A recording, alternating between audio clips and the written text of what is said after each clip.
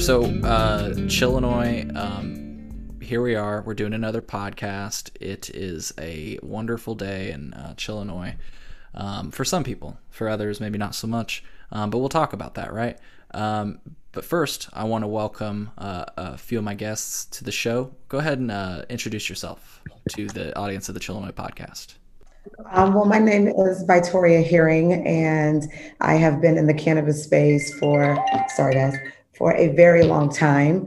I'm originally from Kansas City, Missouri, a veteran of the United States Navy, and have been living in Chicago, Illinois for over 20 years now. And got heavy into the Illinois cannabis market as soon as Illinois said that they were going to approve medical cannabis. What brought me to cannabis is first and foremost just being a part of it growing up in Kansas City, Missouri, with my family members being a part and victims of the war on drugs.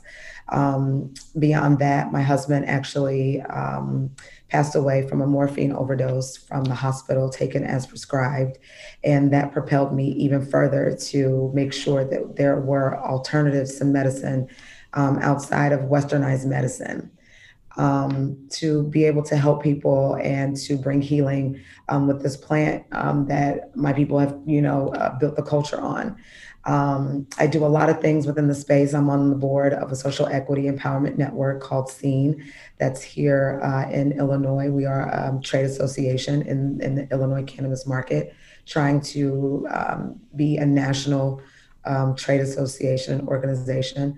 I'm also an activist and advocate within the Illinois cannabis space, as well as other Black injustices that happen across the nation.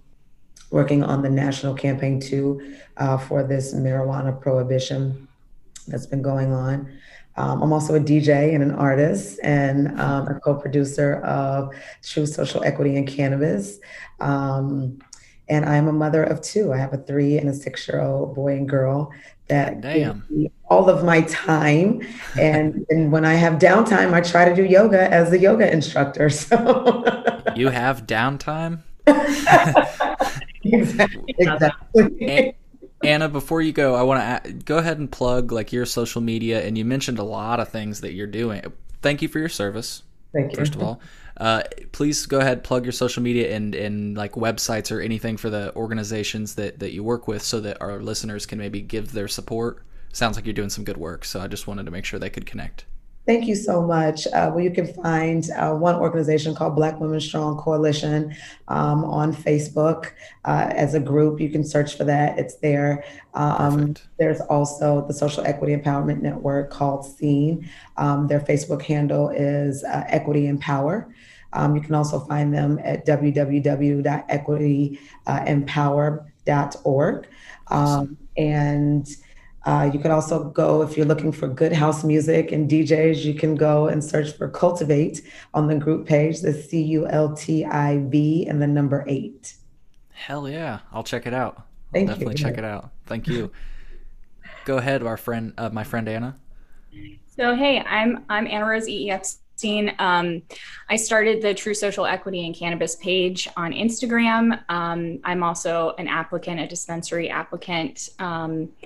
And like V, I'm a lot of things. We get along really well because we have an art background and a healing background. I've run a nonprofit theater company called Nothing Without a Company for the last 10 plus years. We do immersive site-specific work that's focused around marginalized voices.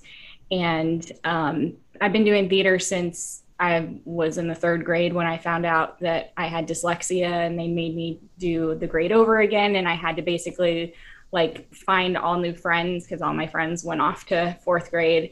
Mm-hmm. So theater was really my life for a long time, until I kind of started getting bored with it.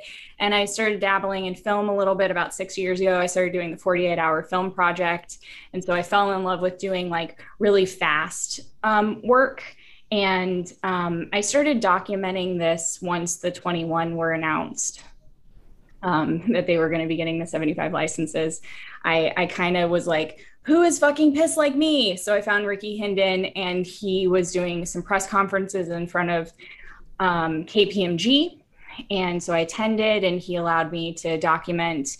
And I just kind of started meeting people that way that were as pissed as me. And I started posting on the page as you know, the people of the power of the people. I didn't really know how to channel my anger, and I didn't really know what exactly to say personally, but everything that I was hearing from other people I was relating to, and I was like, I need to uplift these voices. And it just happened to be the Black community. Like every single person that was out there fighting on the front line were Black, and then it was me. So a little white girl from Texas. I'm originally from Houston, but I've been in Chicago for 18 years. I came here to do theater, and I think I'm starting to realize that actually, you know, I came here for theater, but I think I am meant to be in this fight because cannabis is so fucking important. Are we allowed to curse on this? Nope, you just blew the whole fucking show. Well, damn it. I'm joking. Yeah, of fucking course you can. Welcome to the Chillinois podcast. Fuck yes. Yeah, just this plant is fucking healing. It should be healing people, not being given to corporations to fuck it over like they do everything else. And I have an inflammatory disease. I struggle with depression and anxiety, just like any other fucking artist. And I just really found that this outlet and this community have fucking saved my life in the last 2 years. Yeah. Well, before I have you plug social media and wherever else we can find you and your efforts online, coming from theater, and then coming into the Illinois cannabis market, it's probably a good transition because the rollout of all these licenses has more or less been theater. So sorry, I had to get my joke in. Plug your acting politicians. No, let me stop. Yeah, exactly. We'll get ourselves in trouble. Go ahead and plug your social media and other efforts that you're doing online. So, you know, the main thing is I started the Instagram page, and then I recently just built a website to kind of have a place that people could go to if they didn't have Instagram. And it's True Social Equity and Cannabis, GoDaddySite.com, I think, because I didn't pay for it because I'm currently doing a fundraiser. I'm doing Indiegogo. Because I see that in your bio, so I want to plug your handle really quick at True Social Equity in Cannabis on Instagram so that people can donate. Thank you so much. And I really struggled with actually doing that because I don't believe that the people should be having to fork out any more money. You know, people are fucking broke, and I get it. And I've actually put like $10,000 into this myself, and including like the time that it took. Like we've done 70 protests. We've done shit like almost every single week since. Yeah, you were on Vice News. They use some of our footage, so it's essential because we need to get this out there more, and I need to pay people that volunteered for me the last 2 years because they're artists and they're fucking broke, and I just like, I'm a person who wants to pay artists. I've always been that way. So please donate. We have fucking amazing perks too. We have 3 different books that are written by Chicago people about their life experience, and then we have like support your local weed man t-shirts and ECCSC t-shirts. Nice. And you get a thank you in the film that we're actually going to be putting up to Sundance. I've never done a show for I've never done a fucking feature film. This is crazy. But I like working fast, and I think this needs to get out there to a larger platform, and I'm so thankful for everyone that's so active on the True Social Equity and Cannabis page on Instagram. They're fucking dope, and like I think we all like lift each other up, which is really cool. Yeah, I appreciate that because you're part of that. Well, thank you. Don't feel bad about if not that you asked, but if I can give you any advice, don't feel bad about asking for money for what you're doing. People will pitch in for a good support. It's like when NPR asks, like, hey, donate for public radio. Like, it's like, it's a collective cause that we all join into. I get what you're saying, though. I get where you're coming from after the pandemic and everything else. People are struggling, but I'm sure there are people out there that want to support the mission. And we're 16% funded, and we've got good. Another month. I was going to say, I was identifying with your story, and this is maybe some behind the scenes for the Chillinois podcast, but, folks, I've only lost money on this. I just pour money into this. I've not asked anybody for money from this. The only things I've really gotten out of this endeavor is meeting really cool people like you two. And I mean, I had Tommy Chong on. I would have loved to pay him, though. I mean, he's 83 years old. But the only thing, to get back to my point, I've really gotten out of this is a grow light and a growing tent and some free weed. I've never been paid, so I've only lost money. I guess if you want to, I guess the weed saved me some money, but or some effort. But I'm getting around to the point where it's like, I'm wanting to do bigger things. I'm wanting to be able to pay artists and guests for their time, and I think that the people that support your movement get it, and I think the people that support my movement will get it. So, folks, I'm going to start asking for money soon. Don't get mad at me. It's for a good cause. For each other, yeah. We all, in whatever way. That's why when I message people, when people first come into the page, I always say thank you for supporting the page. And then lately I've been putting the Indiegogo and saying, no pressure.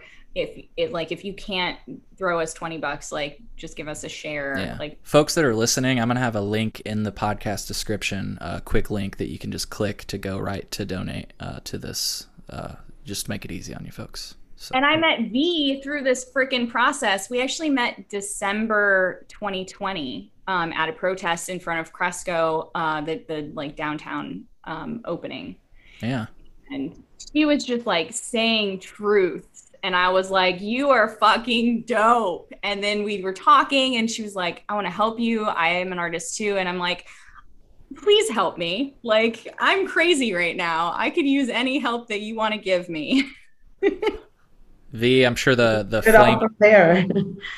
I was going to say, I'm sure the flame in your heart is what kept you warm. If you were in December in Chicago, Jesus Christ, that's cold. The flame in my heart always keeps me warm. It's so hot, it keeps other people warm. Okay.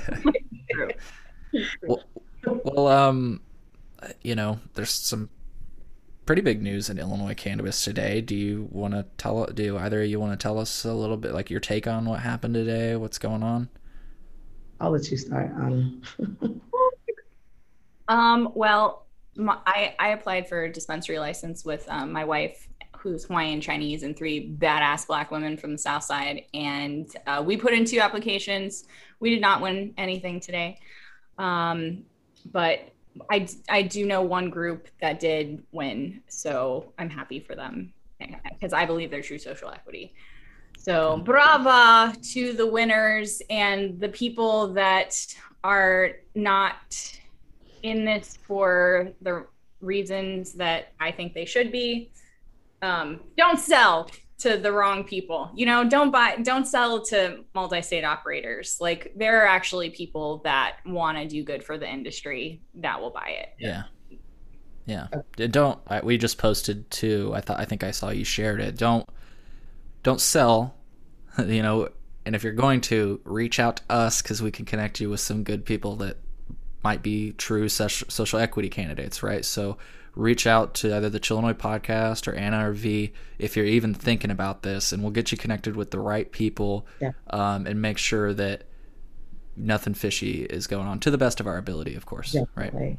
Right. And I will just piggyback on what Anna said, that this has been a very long time coming. And I know that a lot of people are relieved that we're finally at this place. Unfortunately, it doesn't come without bullshit. There were still people that didn't receive the scoring that they should have for different areas of their application. And unfortunately, at this point, so many people that were even put into the lottery, you have to think about it. The teams either broke up, They lost their funding. And the people that were drawn names on, they have literally 10 days in order to come up with the $250,000 for their licenses. And if they don't come up with that, then their licenses get passed to someone else. And that's the rub. And unfortunately, the state can easily say, we might have only had 1 or 2 true social equity applicants, but it was out of the pool of 700. So we did our job, and ultimately, not really, I completely disagree with that. And then you have this bullshit lottery that they chose to use the Illinois lottery systems, lottery methods, and just jump a whole lot of people into a ball and just quote unquote pull numbers out, which ultimately, some people say that those are rigged. Some people say that they're not. Who knows? At the end of the day, had we, Illinois, focused on the right process from the beginning, we wouldn't have even been here, and things could have been sped up a lot longer. Ultimately, for me and the true social equity applicants, we're still in the same place, trying to figure out how we can have ownership, trying to figure out how we can not just take the petty penny ante jobs and not move through the ranks in order to be executive management and things like that. And ultimately, we're still being locked up and left out. So until we're even able to deal with all those, for me, nothing has changed other than more people that have access to money and funding and an opportunity that true social equity applicants do not. And so, they really did. My claim, it's still hot. They really did us wrong too, because they didn't even tell us anything until yesterday. Because my group, we didn't get our social equity points. So if we had, we would have been at 248 this whole time. We had to submit our social equity information 3 times. And so we didn't even know if we were going to be in any of the lotteries up until yesterday. We were so is that what you mean when you said earlier that like some people's application didn't get the points they should have? Correct. So, I mean, you submitted the information, you had it.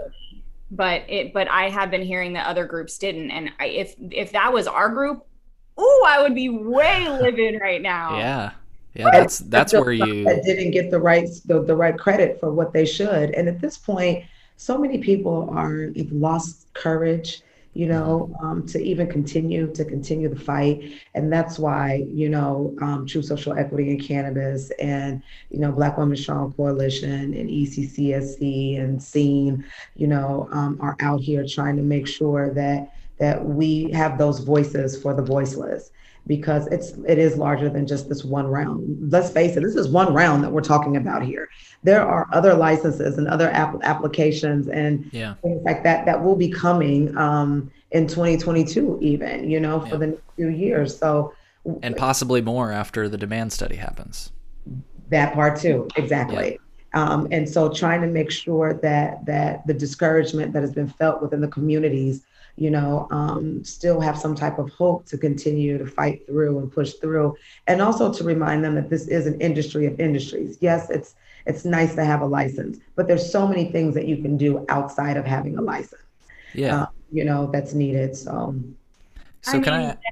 And like, if you have been in this industry for forever doing something that you want to do, an ancillary position like a website designer or a marketing person or whatever, that's not what you want to do. You want to do what you've been doing and go legit and do it the way that they said that you could get into the industry. And I mean, just the whole concept of needing the amount of money that you need to go legit and have a business is ridiculous. They're talking about businesses that want to be multi-state operators, that want to, go onto the stock market. A lot of groups don't want that. I think most people that are in the industry that want to transition don't want that. They want their own fucking place. They want to do the same thing that they've been doing that has worked for them and transition their clients. There's no reason why we shouldn't let those people do that. Right. So let me ask you this question, and either of you can jump in, but V, you spawned this thought. So you alluded to if Illinois would have done it the right way from the start. I'm not asking you to get granular, but if you would like to, go ahead. I've got some ideas of how I think Illinois should have done it from the start, but I just am curious to hear what your ideas are. And again, either of you can go, both of you can go, whatever. But V sparked that thought. Well, number one, I think the first thing would have been to create a lane specifically for people that were actually affected by the war on drugs, AKA the war on Blacks, and to have them be the first ones to get licenses, period. Yeah. Period. From there, I wouldn't have allowed any multi-state anybody because Illinois has been at a loss in their financial and their state financials for a very long time. And we should have been making sure that our economy was an economy that could be sustained and thrived on within this space. Colorado was thriving in their economy by the way that they give their money back with the going recreational.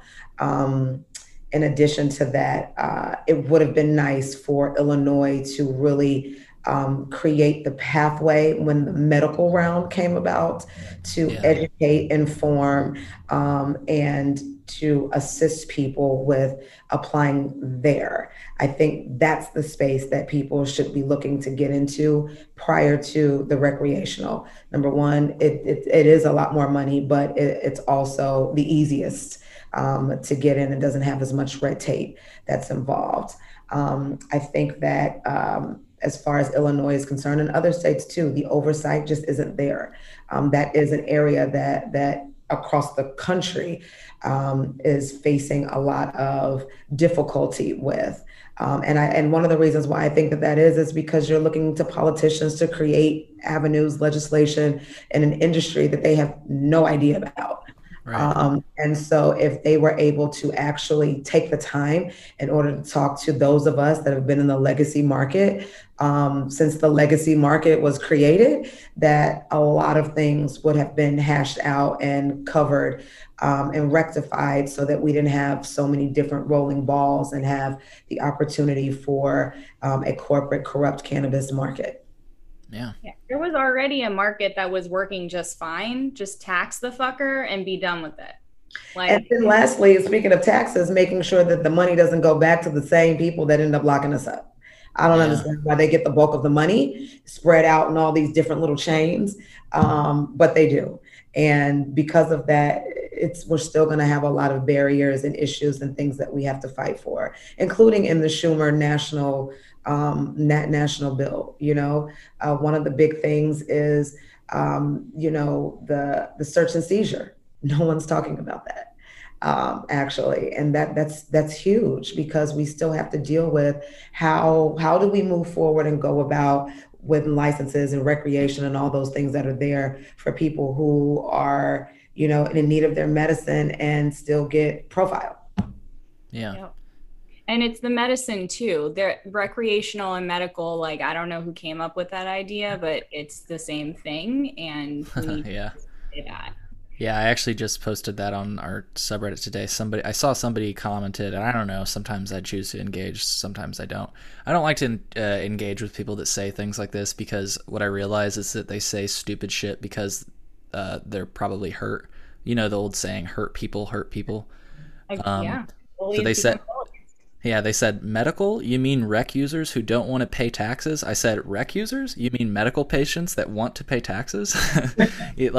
We're all medical. Cannabis is medical. I mean, recreational, like you say, I don't know where that term came from. I mean, I used to play recreational baseball when I grew up, but I didn't, I like to call it adult use cannabis. I'm glad, V, that I wanted to just point out, if people were wondering why you said legacy market, I think that's a much better term as opposed to what's traditionally called the black market. You know what I mean? Well, the legacy market is the term. But I agree. Traditional market is what I've heard up until meeting V, and I was like, "Fuck yes, girl!" Mm-hmm. It's definitely the legacy market. I mean, people don't understand that. Honestly, the cannabis plant has been utilized even during the Sumerian times and Egyptian times, and it was utilized for fertility and during birthing and things like that, which is hilarious, being that the government likes to say that you shouldn't utilize cannabis when you're pregnant. However, that's the exact use that you should use it for, especially if your morning sickness and things like that are through the roof, and a lot of women have a lot of pain. And that's the most natural herbal way to deal with that. And I could go on for forever, but that's just one of the old times that this plant has been around and have been healing for thousands and thousands and thousands of years. I got really upset one day, and I get really fixated on things, and so I started focusing on weed and pregnancy, and I compiled a list. I was trying to do a study about how cannabis helped or didn't pregnant women. Every one of them were like, it was amazing. I was so thankful, always used it, no issues. Like, come on. We need to, I know we were in a place of misunderstanding about cannabis, 5 years ago. So I get that there's challenges to understanding how things work, but we need to open our minds as a society. This is my Aquarius coming out. Well, and the reason why a lot of that is just because of the propaganda that the government purposefully put out there in order to make sure that this wasn't a plant that was freeing people's minds and their spirits, and joining them together in order to find commonality and unity and healing around this plant. And what we need to do, and what people should do more of, is demystifying the propaganda and creating the accurate propaganda that's out there. Kind of like the truth commercials. We need the truth of the cannabis plant and what it actually does to you and how it helps you. That's why we need true social equity in cannabis, so that we can teach the fucking people instead of the corporations being like, maybe let me get into this so I can make a whole bunch of money, and then I'm gonna like, oh shit, I don't know what I'm doing. I need to like find people like, oh, you want to work with me? And I get why people want to do that, but also they realize we know this story. I have interviewed so many people that have worked for corporations and currently do not. And like people are not happy in corporations. Well, number one, we're in 2021. And so business and just the thought process of business should be re-examined. I've been managing businesses and financials for over 20 years, and I do not believe in the 8-hour, 12-hour day shifts. It's 2021. People need to get back to their quality of life and still be able to provide and sustain for the lifestyle that they want. There's plenty enough time to be effective and profitable and productive in a 6-hour day, so that you still can put your time into what's really most important, and that's your loved ones. I can't tell you how many times, and the things that I do, as busy as I am, being a single mother and a widow, that my kids, no matter how much time I spend with them, I always feel like I'm not doing enough and that I'm neglecting them, even when they're with me. I mean, my kids come out to protest with me. My kids, come out to, interview. Amazing. I'm like village, which is why when we're doing things, Anna, I'm like, here, go over there. Yeah. They're adorable. You're a super mom. Go ahead. No, I was going to say that I like trail off into space. So, and I know you do too. So whenever you want to steer us in this specific, right, we'll talk. Hey, it's all good. It's all good. I was going to ask, before we get back to Illinois cannabis, V, you mentioned that nobody's really talking about like maybe a search and seizure part of Schumer's law. Can you tell us a little bit about? I personally haven't really heard. Well, much about and it's not necessarily. I can't even necessarily say that it's just his. I mean, even in the states laws that have approved cannabis in their states, no one really talks about the search and seizure that comes with that, and the other types of regulations that come down with the barriers that are still there, even though states have become legal.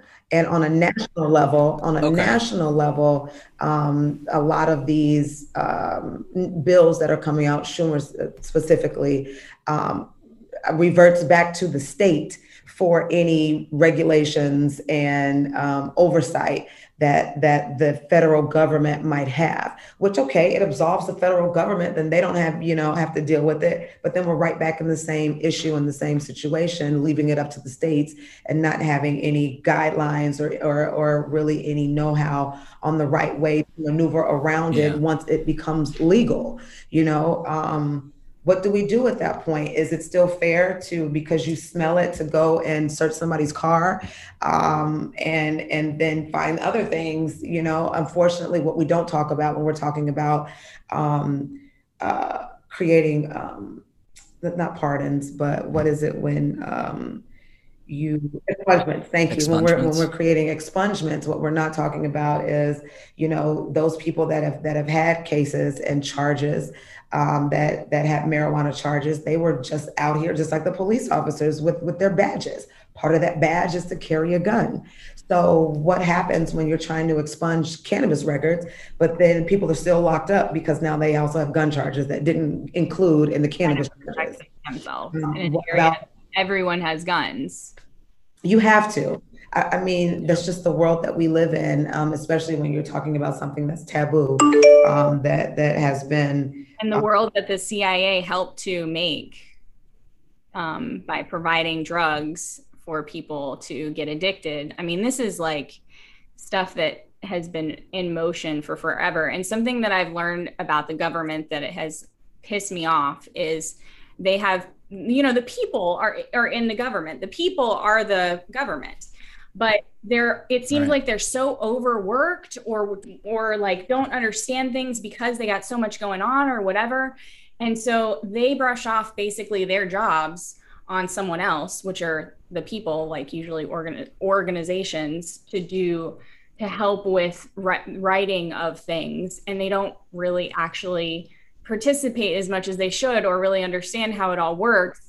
And I'm kind of like, why are these organizations doing this work for you? You get paid for this. They're trying to fundraise to do this work for you and not get paid. Right. Yeah. These people, though, the politicians especially, they don't even write the bills that they create. So, it's stunning. People have done research, and this is kind of on the other side of the aisle maybe, but OPEC, they literally just write bills for the mostly Republicans, and they just, from what I understand, I might be remembering that wrong, folks. So like I always say, look up what I say. Don't just take it for granted. But I wanted, your point is fucking perfect, because what needs to happen. Look, I actually think that the state by state approach is okay, but the federal government needs to decriminalize cannabis in all states, right? So this is the thing.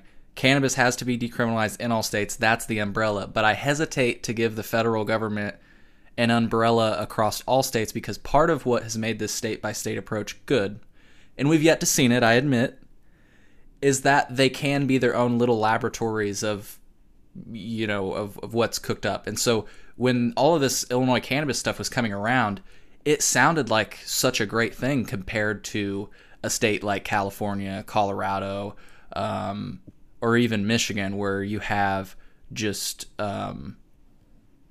like not a lot of diversity in the market. Mm-hmm. And so when somebody campaigns on, I'm going to start this industry and I am going to make sure it is the most diverse cannabis market in the city. Obviously, we didn't see that play out, but the fact that it could have, like, I want the option for it to still play out. I would hesitate didn't tell you the reason why it never will. Number one, places like Illinois that have a political system where you pay to play, or you get to have privatized business and still be in politics, will always lend room for corruption. And that's just the bottom line. There are only a few states that still allow privatization when it comes to politicians being a part of businesses, like New York. And we see how New York is going right now. Mm-hmm. It's kind of like Illinois. Exactly. And maybe even a little bit worse. Maybe even a bit worse, yeah, because they had the freaking flower pods that they had to vape and use the proprietary vaporizer and shit. It's like, oh my goodness, sold my soul to the company store. You know, that's literally what those lyrics are. That's what that story is about, if I'm not mistaken. Folks, look that one up. Well, probably people won't like this opinion, but I don't think it should be federally legal until True Social Equity has licenses. Because if it goes legal and it's basically only multi-state operators who have licenses, they're just going to expand super fucking fast, and right. for small business are going to be able to compete at all. And I do think that small business will be able to compete because this plant isn't about marketing. That's what's fucked up about this industry, is they think it's about marketing. This plant is about connection, community, spirituality, location, the product that, and being able to get the product that suits the client best for them, best for their healing, the repeat client. Like this, I'm sorry, where I got so angry again. So I see black. And so that's also why I'm a documentarian, because I use it as a, disconnection to the situation so I don't get so angry. Aquarius coming out again. So, okay. I'm right there with you. Like that was kind of part of, I didn't voice it that as well as you just did. But that was kind of part of the point I was trying to make too, with my hesitation for it to go federally legal. Cause then as soon as you do that, you got the big pharmaceutical companies, Monsanto, Coca-Cola, and they're right now, a lot of those companies have some hesitations. There's some, like I think the owner of Corona beer, what's that? They're fucking preparing. They know exactly. They're preparing, exactly. Even before all this became legal in the first state that it became legal, in Colorado, they were already been preparing for that. And they're involved in the Canadian market. Like I think it's Corona Constellation Brands, which I think is in some way related to Corona beer. I believe they are like making cannabis beverages in the Canadian market. I might be wrong on that. But well, and then you have states like Missouri, where I'm from. I'm from Kansas City, Missouri. But you have states like Missouri that are trying to introduce a bill to where licenses are no longer held in the way that we've seen it held, to where licenses now are given just based on having a business license. Mm-hmm. If you are a business in good standing, then you should be able to open up a cannabis business. Who cares about a license and charging all these fees and things like that? However, I mean, I see the pros and the cons of that, because again, same thing, like Anna just said, how do you then make sure that the people that literally were affected by the war on drugs, and the effects trickle down, not only in just them individually, their families, their communities, their economic stability or instability, all of that. How do you ensure that those that were truly affected still have an opportunity, excuse me, to make money and to have a leg up in this industry before big corporations come in, Right. Illinois tried to do that with the bullshit tax thing and the R3 program money, but I've interviewed multiple organizations that applied for that funding and are actually on the front line doing good work, and they didn't get that funding. And a larger group that's like a huge nonprofit that's been around for a while, basically all white run, they were put onto that person's application as like they work with each other. And so that group got all the money, and all the red tape too that comes with that application too. It's like the applications on applications on applications. Yeah. Just to even be able to be like, hi, can I get a little help? What Illinois should have done, also going back to your question, Cole, what Illinois should have also done was to create a whole nother pathway for funding. especially Yes. for social Absolutely. equity applicants. You know, the amount of money that they're requiring for all of this is ultimately ridiculous as fuck. One You could thing. grow in your damn closet, okay? Like all Yeah. this extra shit is ridiculous. I would have totally applied for a medical license if it wasn't $250,000 to just apply for the license 8 years ago, not and $125,000 yearly plus a $25,000 non-refundable fee. I would prefer, I actually am glad that we didn't win today in the lottery, because I want the one that you get a medical and a recreational. You get to see both patients, because I believe in that. So please, everyone, pray for me. Unfortunately, though, I might be wrong on this, but I'm pretty positive. If you have, if you did it on the same site, so what you're referencing is the fact that there are 5 medical dispensaries out there, and you get 5 plus 1s. Right? I think that's, really? Yeah, right. So if you did 5 that... get a plus 1. Individually, yeah. Yeah, the 5 get the plus 1, yep. Not 5 ones. Right. But, each of the 5 get a plus 1. Correct. Right. Okay. Right. So, but here's the thing. I encourage whoever, if you're listening right now and you're trying to win those, or maybe you're listening to this later and you've won those, do it on the same site, because from what I understand, craft cannabis is going to be adult use only. So the fuck? So, if you let me just say it this way: if you open up a medical only dispensary and your adult use store is down the block or whatever, your medical only dispensary can only sell medical cannabis. And who sells medical cannabis? The original license holders. So I encourage people, if I can give you advice, and I might be wrong on that, but from all intents and purposes, if you look on the Illinois Department of Agriculture's website, it says that craft cultivation is an adult use license, and you can't buy adult use cannabis at the medical cannabis tax rate. You just simply can't. Fuck the fuck up, because I am in a lot of groups with medical patients, and they're talking about how excited they are about getting good quality product. And that, are you saying that they aren't going to be able to get anything from a craft grow? They can, but they have to pay the adult use tax rate. So they don't get their medical discount. They don't get their medical discount. Well, or their medical tax rate.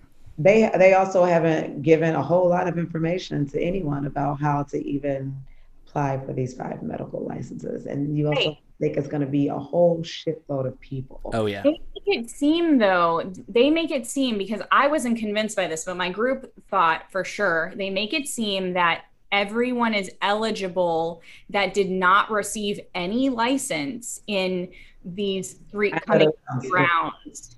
That's what they make it seem like. But also, fuck rules, because once I get my license, I'm going to be changing those rules. I'm going to be boycotting those stupid ass fucking rules, and we're going to change some shit for the better, because right now, the way things are regulated, they're actually not really regulated. So we see a problem there. And then the way that things are being regulated is not... Sorry, guys. My cat is messing with a bag. Keep going, though, if you were wondering what that noise was. My cat is sleeping right there. I cut off your flow. I'm so sorry. It seemed like you didn't even hear it. You are good. But yes, I have no idea what it's talking about. Well, and also just to even piggyback off of that, as far as the legislation goes, the brain fart. You were saying fuck the rules, Anna. I remember that's what you were saying. You're saying fuck the rules. Yes, exactly. Just the rules need to... We know that regulation is not happening, because product is being put out there to clients and getting recalled. So that just shows that regulations don't work. Well, and all I was going to say is, and then you also have to consider the emergency rules, you know what I'm saying, that could come and play at any fucking time that they want them to.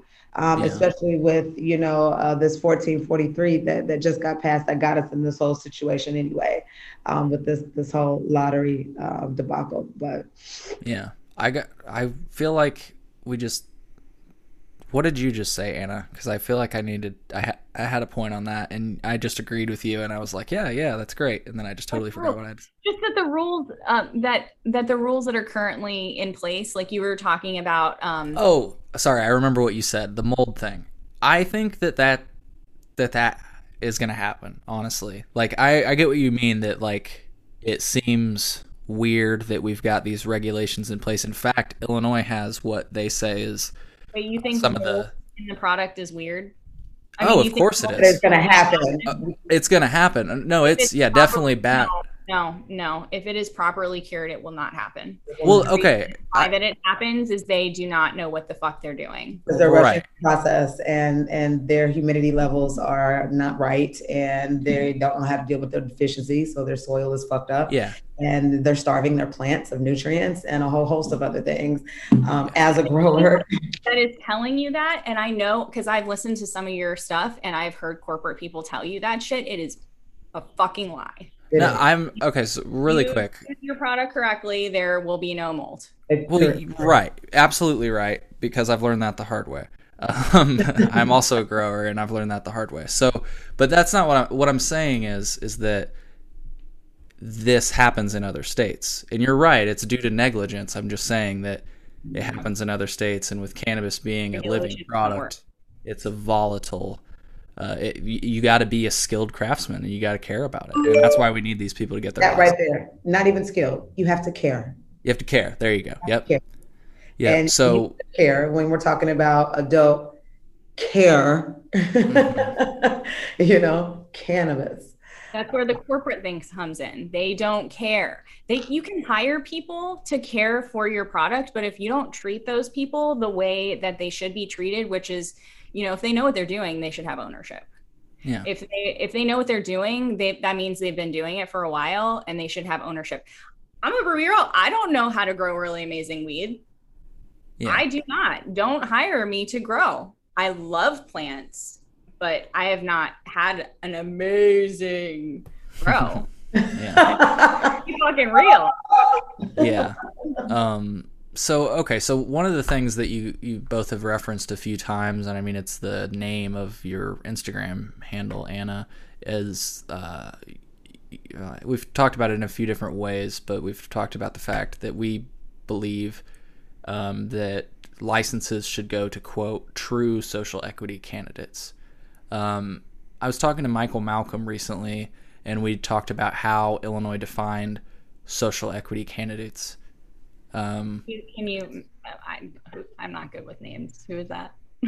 Michael Malcolm, for people that don't know, he's from Weed Travel Food. He's also got his hat in the ring for some licenses, and he's just one of our good friends. Sorry for not explaining exactly who he was, but I wonder if he follows the page. I hope he does. He may. I'm not sure. Yeah. But we were talking about how Illinois defined a social equity candidate, or how they defined if you were disproportionately impacted by the war on drugs. And I think it comes down to the area in which you live, which makes sense, right? If you depend, well, okay, yeah, really quick, he went into that as well. He said, you'd think it makes sense, but some of these areas have gotten gentrified, so it really doesn't make sense, because if you're living there. Yeah, because my area was gentrified. Yeah, so yeah, that is definitely a valid point, and thank you for bringing that up. Another, I think, thing that qualified you as a social equity candidate was if you because 33 moved down the street for me. That's one of the reasons why it was gentrified. I see. Yeah, that's sad. But another way that you were identified or qualified as a candidate is if you've been arrested. Or someone in your immediate family has been arrested. Gotcha. I guess there were points if you were a veteran, which I believe, I thank you for your service, and I believe that veterans should maybe have their own lottery. That was my idea. I mean, I'm open to ideas, but I think that or maybe that there is a point for being a social equity veteran. I don't know. It seemed weird that point. I actually know the guy who supposedly works for the government, and has been helping with this process, developing it from the beginning. And he's a vet, and he claims that he pushed the vet portion. Okay. because, you know, there's a lot of there's a lot of PTSD. Like his intention was to help heal, you know, give ownership, like give it to, in my opinion, who he thought true social equity people that have been homeless, you know, but those people don't have the correct paperwork to get these licenses. So the follow through on that was not there. And V actually, this is the badass bitch that she is. She doesn't even have a license in. She didn't even apply. Please tell them the story of what. I did not. I had a few applications in that was on the table. One of them actually was with a multi-state operator. And at the last minute, literally like 2 days before, I backed out. And the reason why was because I didn't trust them. I didn't trust anything that they said. You know, me being somebody that's done financials and run businesses for 20 years, am a veteran, qualified for social equity. I was the quote unquote unicorn that everyone was looking for. And they wanted me, everybody wanted me. And the reason why I backed out was because specifically, I was told that I was going to be on one application that then turned to 3, that then became 30. And it just wasn't the right move. Later on, come to find out that they had other applicants that were pay to play. You know, I'll pay you $1,000 and you'll become the social equity. And then after the first round, once you get your license, we'll dilute you. Because then at that point, you don't need to be a part of the business. You take your $1,000 and you go away. And then the options that they were giving people on their contracts were, well, you could keep your 51% as long as you bring money to the table after the second round of funding. However, the first round of funding had already happened, so that you wouldn't need a second round of funding because y'all got the money. And it was just a total battle the entire way.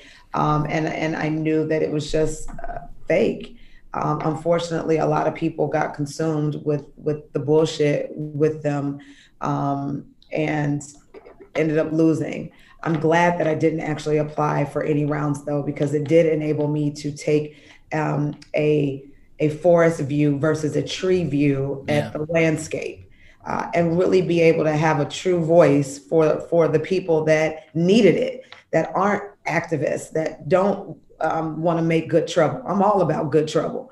It's my hashtag. Don't take it as mine. Hey V, okay. Can I ask you a question?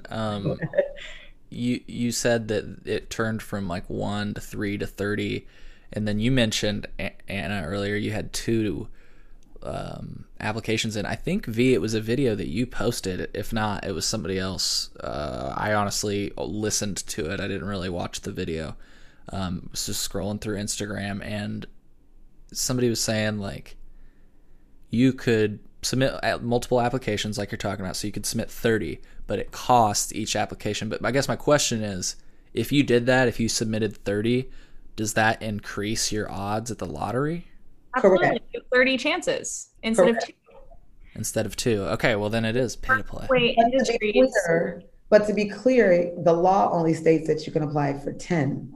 So you can only win 10. You can only apply for 10. Oh. Your max cap applications was 10 per region, right? And so you could have hundreds of applications in. Correct. I mean, when I went to bring my one measly application in the day that it was due, thank God they pushed it back 2 hours. But like a man was also in front of me.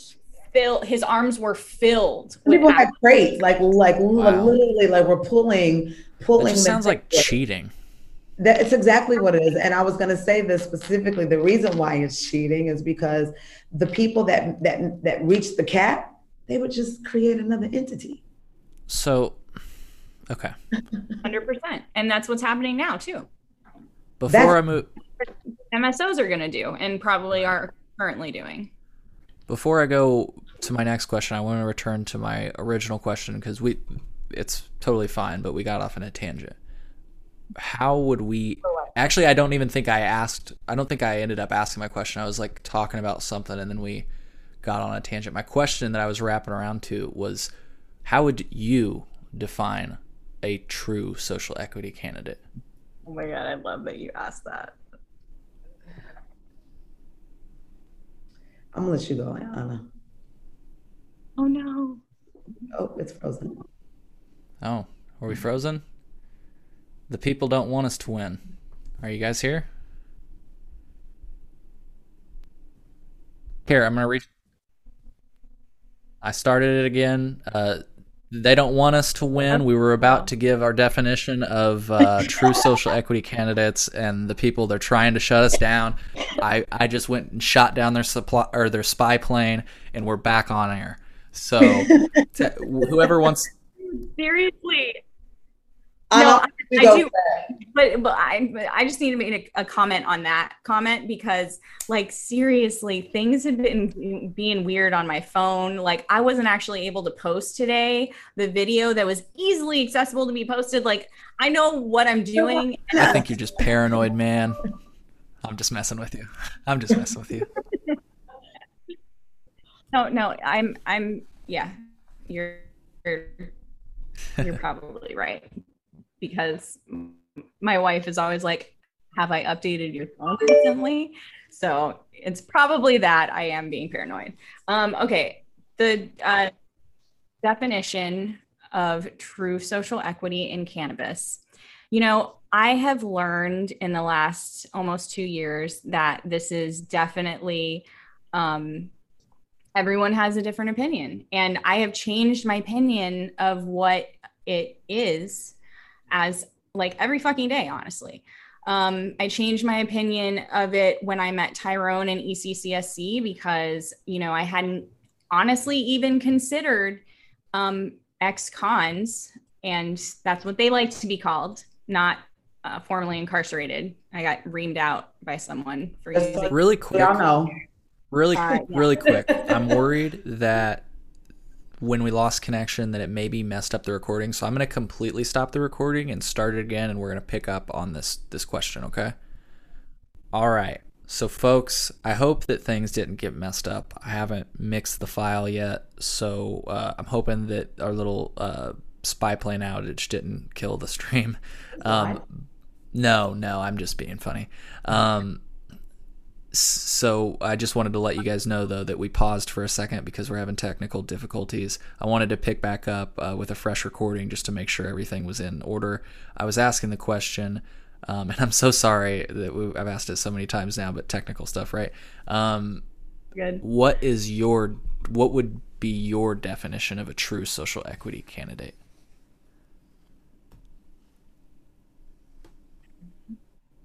And I know it's a tough question. Okay. Well, okay, I'll jump in. So, for me, the term now, true social equity, has become a saying or a brand like real cheese.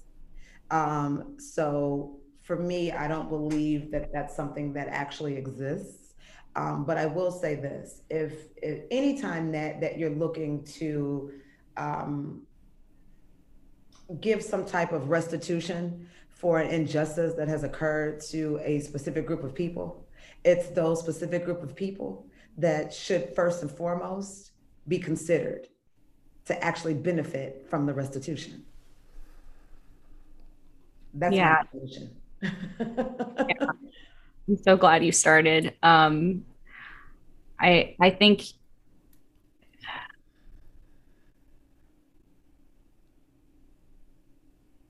it's tough. It's tough because ultimately, yes, it does include a plethora of people. It includes those that have actually been convicted of cannabis crimes, cannabis charges, cannabis offenders. No, that wasn't the word. Offenses. Mm-hmm. It should include those families that have been affected because of that trickle down of the war on drugs. It should include women that have been left out. Anybody that has been considered a minority. ultimately is what these states are trying to encompass as true social equity. But if you're asking a Black woman who in America, who does true social equity? Black people that have been affected by the war on drugs, period. Hey, it's well said. Well said and to the point. Not my last question, but my question that I'm building up to. Go ahead. Go ahead. So, answer with a story.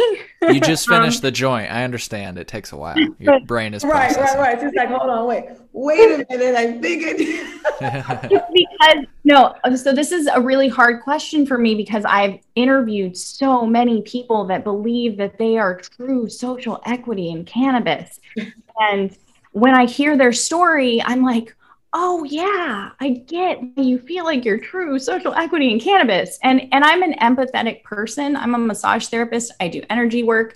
I feed people. Like I'm a people person. So when I meet you and I hear your story and I understand, I'm like, okay, I believe you.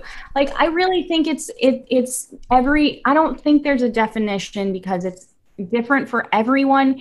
And you will learn when you meet people that you have never met before, when you've met someone and everyone is so different. When you meet more people, get out in the world and actually meet people, like during COVID, I was actually outside on the street, like working with all these new amazing people. And I think COVID like really scared people to get to not do that anymore. And technology is just like making people disconnect. And I definitely went on a tangent again and did not answer the question, but I think that y'all, because you are my people, you understand. Yep. Because again, it goes back to the brand. Real cheese. Somebody should create a brand that just says. Yeah, no, and good point what you said there about it, like true social equity being a brand, because so now there is true social equity applicants. Like people are starting to brand that on their stuff as true social equity applicants. That's not my page.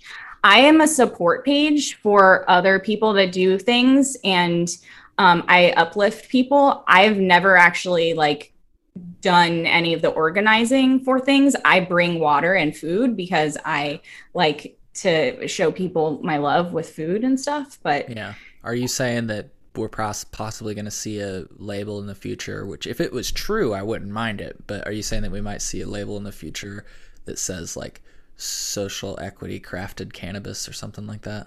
Is that what you're saying? Or are you just saying there's a page? Stay tuned. I promise you will see it. Lost again, but yeah. I'm sure. I'm 1,000% sure you'll find that. Yeah. I'm sure. I think we lost Anna for a second, but she's back. Okay. I thought that she was saying something. So, I've been working on, giving people the air to talk because sometimes I can jump in too quickly. So. Not with these guys. What else? Good luck with that. So I guess the question I've really been building up to, and this is something that I've been thinking for a while, and I posted earlier. I saw you said that maybe it was you, Anna. I posted something that our friend Thomas Howard from CannabisIndustryLawyer.com. Actually, you posted an interview with Lauren. Who works with Tom. I actually interviewed Tom, but I haven't put anything out on him. Oh yeah, I liked your interview with Lauren. She was freaking. She everything she said was so well said. She's awesome, and we had her on the podcast in the past, folks. So if you haven't tuned, that was quite a while ago, but go check that out. It was cool to talk to her.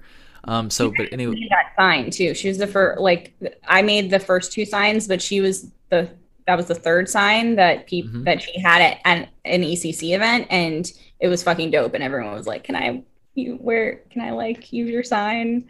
I wish there were more signs that were made. It can still happen. People make signs, bring signs. Hell yeah! Buy weed from women, fuck corporate cannabis, that kind of shit. The idea that I shared from Tom though is like we need to just like this limited licensing approach is the wrong way to go about it, in my opinion, because I think if we would have taken like maybe something similar to Oklahoma, where it's like $2,500 to open up a dispensary and the license gets approved like pretty quickly, like there's not a lot of red tape involved, besides the fact that you do have to work within the confines of the regulations, of course. My point is, if we would have taken a structure similar to that, I think we would have seen what we might consider to be true social equity candidates operating today versus this locked down, limited approach, which really, instead of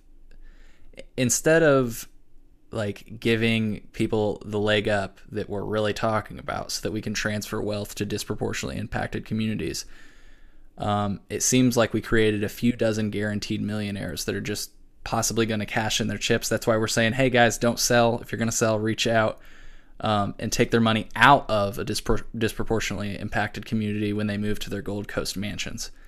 And I'm loosely paraphrasing from our friend Stranger in a Van from our subreddit. That's an interesting username. But I thought that they made a great point. Yeah. I'm worried about that. What do you folks think about that? Because it kind of goes back to one of my original questions, which is like how Illinois did it. Was that the right way at all? Well, can I correct you on something you've been saying that's been bothering me? Sure. So you've been saying true social equity candidates. Like it's not an actual possibility. It's not that. It is possible. True social equity in cannabis, and it's gonna happen. Yeah, I just say candidates since they were like applicants. There you go. That's really the word. Yeah, that's the word I'm looking for. Thank you. Yeah, thank you both for correcting me because I didn't really. I just kind of throw the word. Yeah, and it's totally fine. I'm sure people are like, "What the fuck? That was a bitchy thing to say." But like, nah.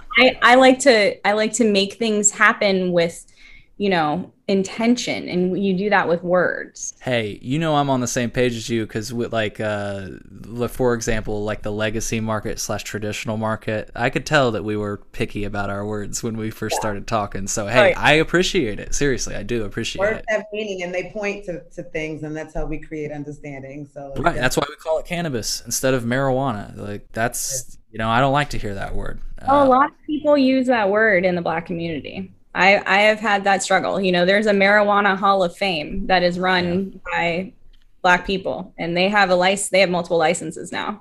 So there are some people that are trying to take it back, like, hunt and sure. Other things. I get it. Well, what do you think though? I kind of am re-asking a question that I guess I asked earlier, but do you think that would, like the approach that I referenced with Oklahoma, which again, Oklahoma's not perfect right now, but the fact that it's almost like there's like so many people participating. They have a lot more minority owners, I will tell you that. That's what I'm saying. I mean, and you don't see any MSOs in Oklahoma. Okay. I'm just saying. I'm not saying they're doing it right, but something's going on.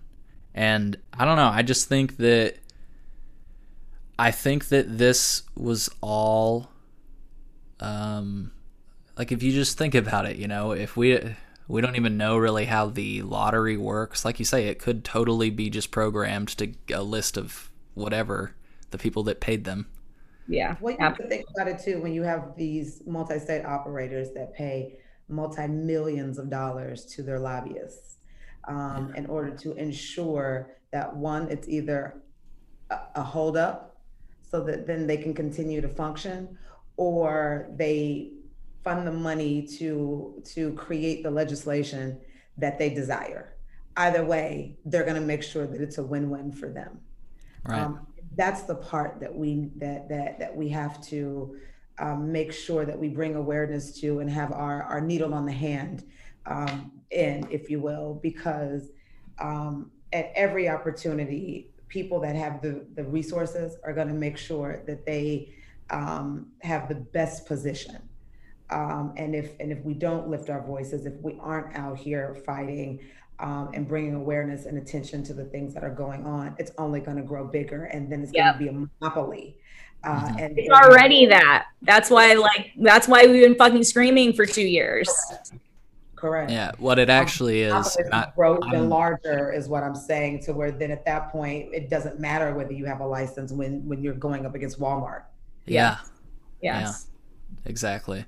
I realized why I'm going to pass the blame. No, I'm joking. But I do realize why I've been saying social equity candidate because it's part of a quote from our friend Stranger in a Van. So I am equally guilty, but I want to read more words from them really quick because they've got good ideas besides the fact that maybe they should be pedophile. He does. I don't know why I'm assuming it's he, but yeah, that's the thing. I'm assuming all these things. I assumed the pedophile thing too. Persona's on too, though. Like people, like catfish is a thing. Sure.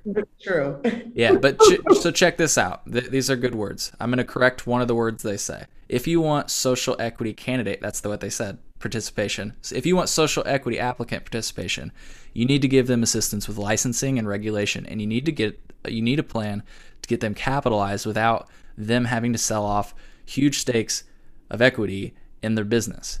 They say social equity is certainly an agreeable goal, but this is clearly the wrong way to go about it. I would be all for giving a leg up to operations that can transfer wealth to disproportionately impacted communities, but we could do that via state-sponsored business loans or even a social equity tax where funds are used for infrastructure improvements in disproportionately impacted communities, or a combination where non-social equity businesses, I love this idea, non-social equity businesses pay into a social equity fund that is used to finance social equity businesses, cannabis-related or otherwise. Instead, this is what I read earlier, they created a few dozen guaranteed millionaires that are just going to cash in their chips, take the money, and move to those Gold Coast mansions. Well, it's interesting that you said that because that's one of the things that I've been saying for the longest is a hood tax.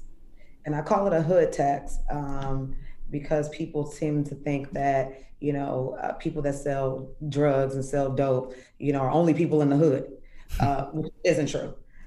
However, we have a lot of these businesses, not just cannabis, but we have a lot of these businesses and other ethnicities that do come into our hoods, our neighborhoods, and supply us with bullshit that they wouldn't even want in their own communities. And yet none of the money that they make it in our fucking hoods go to our hoods.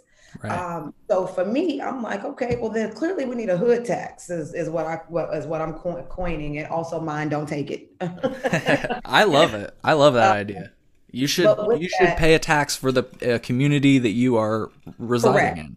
Correct. And take care of the people that you're, take care of your neighbors. Correct. And that money should go specifically for that community, not another community, not the FOP, not, you know what I mean? Like none of that. It should go directly to the people. So that they can have the resources that they need in order to thrive and sustain themselves within the economy that we find ourselves in. Now, how do we go about instituting that? And who the fuck is going to actually enforce that? Because I'd be knocking on their doors right now, like, why are you selling us this liquor and cigarettes? What we need is some books and some actual wellness facilities around here. Well, to say that nobody else is selling drugs in the neighborhood, Walgreens is, and those are the ones that are killing us all. So, God dang it. I wanted to make sure that people heard your point that you made earlier, and I felt like you said it, but I wanted to say it another way, and I felt like I didn't say it. The fact that possession limits are still a thing in the state of Illinois is a problem. So you're talking about search and seizure. I felt like that's what you were referencing, because the fact, okay, so we all parade, cannabis is legal. No, certain quantities of cannabis are legal for, certain people actually to possess. So I, as a medical cannabis walk patient, around with a pound on you.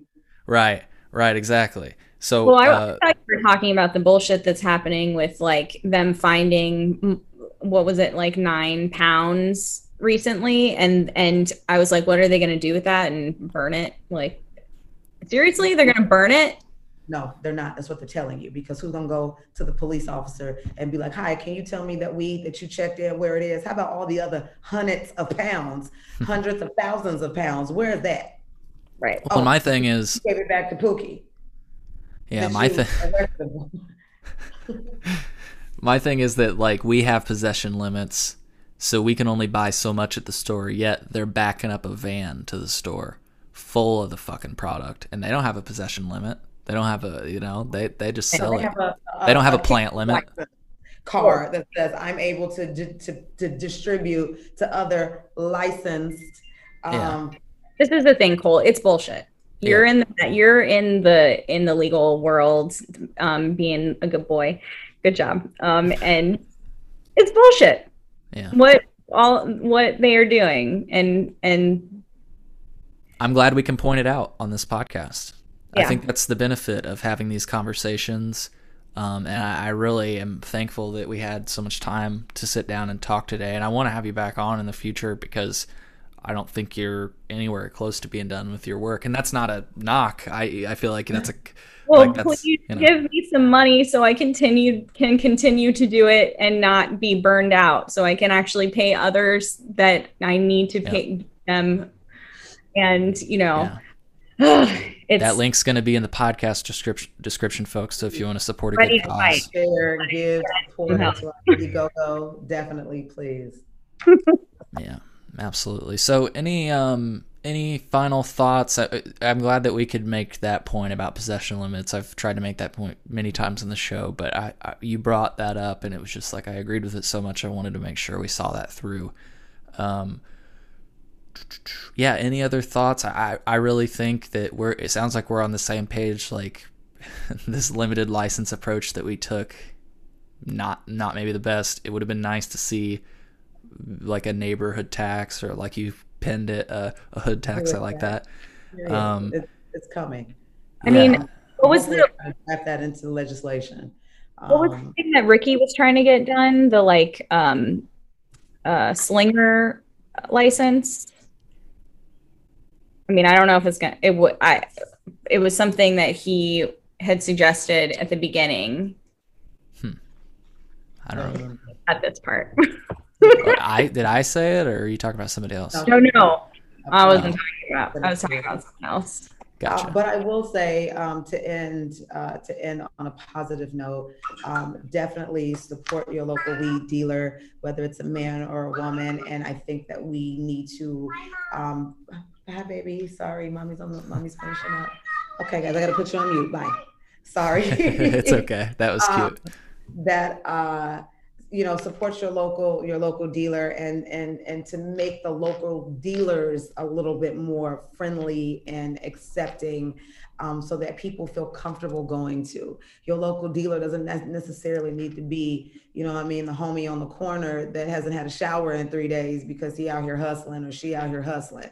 You know what I'm saying? We need to make it a little bit more friendly and open so that the fear of shopping with your local dealer is not there, and people would rather go and spend 30% more for a product that is less beneficial for you. Excuse me. And also, don't give up.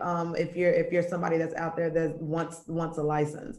The license isn't the end all to be all. And quite frankly, in the way that the red tape is, the amount of money that you really gonna make in it is gonna be divvied out across so many different levels and platforms and taxes and testing and regulations and stress and everything else that might not be the avenue for you. And you might be able to actually do a lot better and be more profitable in an ancillary measure or vehicle for you to enter into the industry. And remember, it is an industry of industries. This is a whole different economic platform that can sustain itself. It's been sustaining itself even before it was cannabis. It was hemp, and you can use it for every resource to sustain an economy. So do your research, get to know it, understand what's happening in your state. If you don't know, reach out, and we'll try to point you into the right direction. If we don't already know, there's multiple ways. And now there's also other countries that are being given export rights, in order to have their plants shipped. So there's a lot of opportunity in a lot of spaces and a lot of places. So just tap in, tune in, and get involved, man. Yeah, I'm gonna try to I had to really focus on Illinois, but now that licenses are finally coming out, we still have to fight to make things better. But I'm going to start transitioning to the page into more national, so that we can start educating people in a whole. Because even I need to be educated every fucking day. Like, I don't know what's going on everywhere. Bee's constantly telling me what's up, and all the other people that support the page and all of the orgs that I follow, and like you and your partner on this podcast, like, you know, everyone, it's all about the people. It really is. Like, and we gotta remember that. We are the village, and we have to ensure that the culture continues to stay. Also on a national level right now, I'm petitioning as far as a federal clemency for all nonviolent marijuana offenders that have been charged to have a full and complete clemency on the federal level. And I'm also petitioning that for Illinois on the state level as well. So be looking for that for a state coming to you as well. And if you're somebody that definitely carries a lot of weight, has a lot of voice, that wants to be a part of that petition, please reach out to Black Women Strong Coalition so that I can add you to that petition that is being sent over to President Biden. Wow. Well, thank you both so much for your time. Like I was saying, I think you were talking to your kids, V. I was saying I've got to have you guys back on in the future because I know that, like, well, Anna was just saying she's about to, you know, have a different scope or lens on it all. So this is just the beginning, you know. So I want to thank you for the work you do, both of you. Thank you for your time. And folks, be sure to reach out and support everything that both of these lovely ladies do, because it's important to support our local Chillinoisans. We say it all the time, right? And especially ones that are fighting for a good cause. So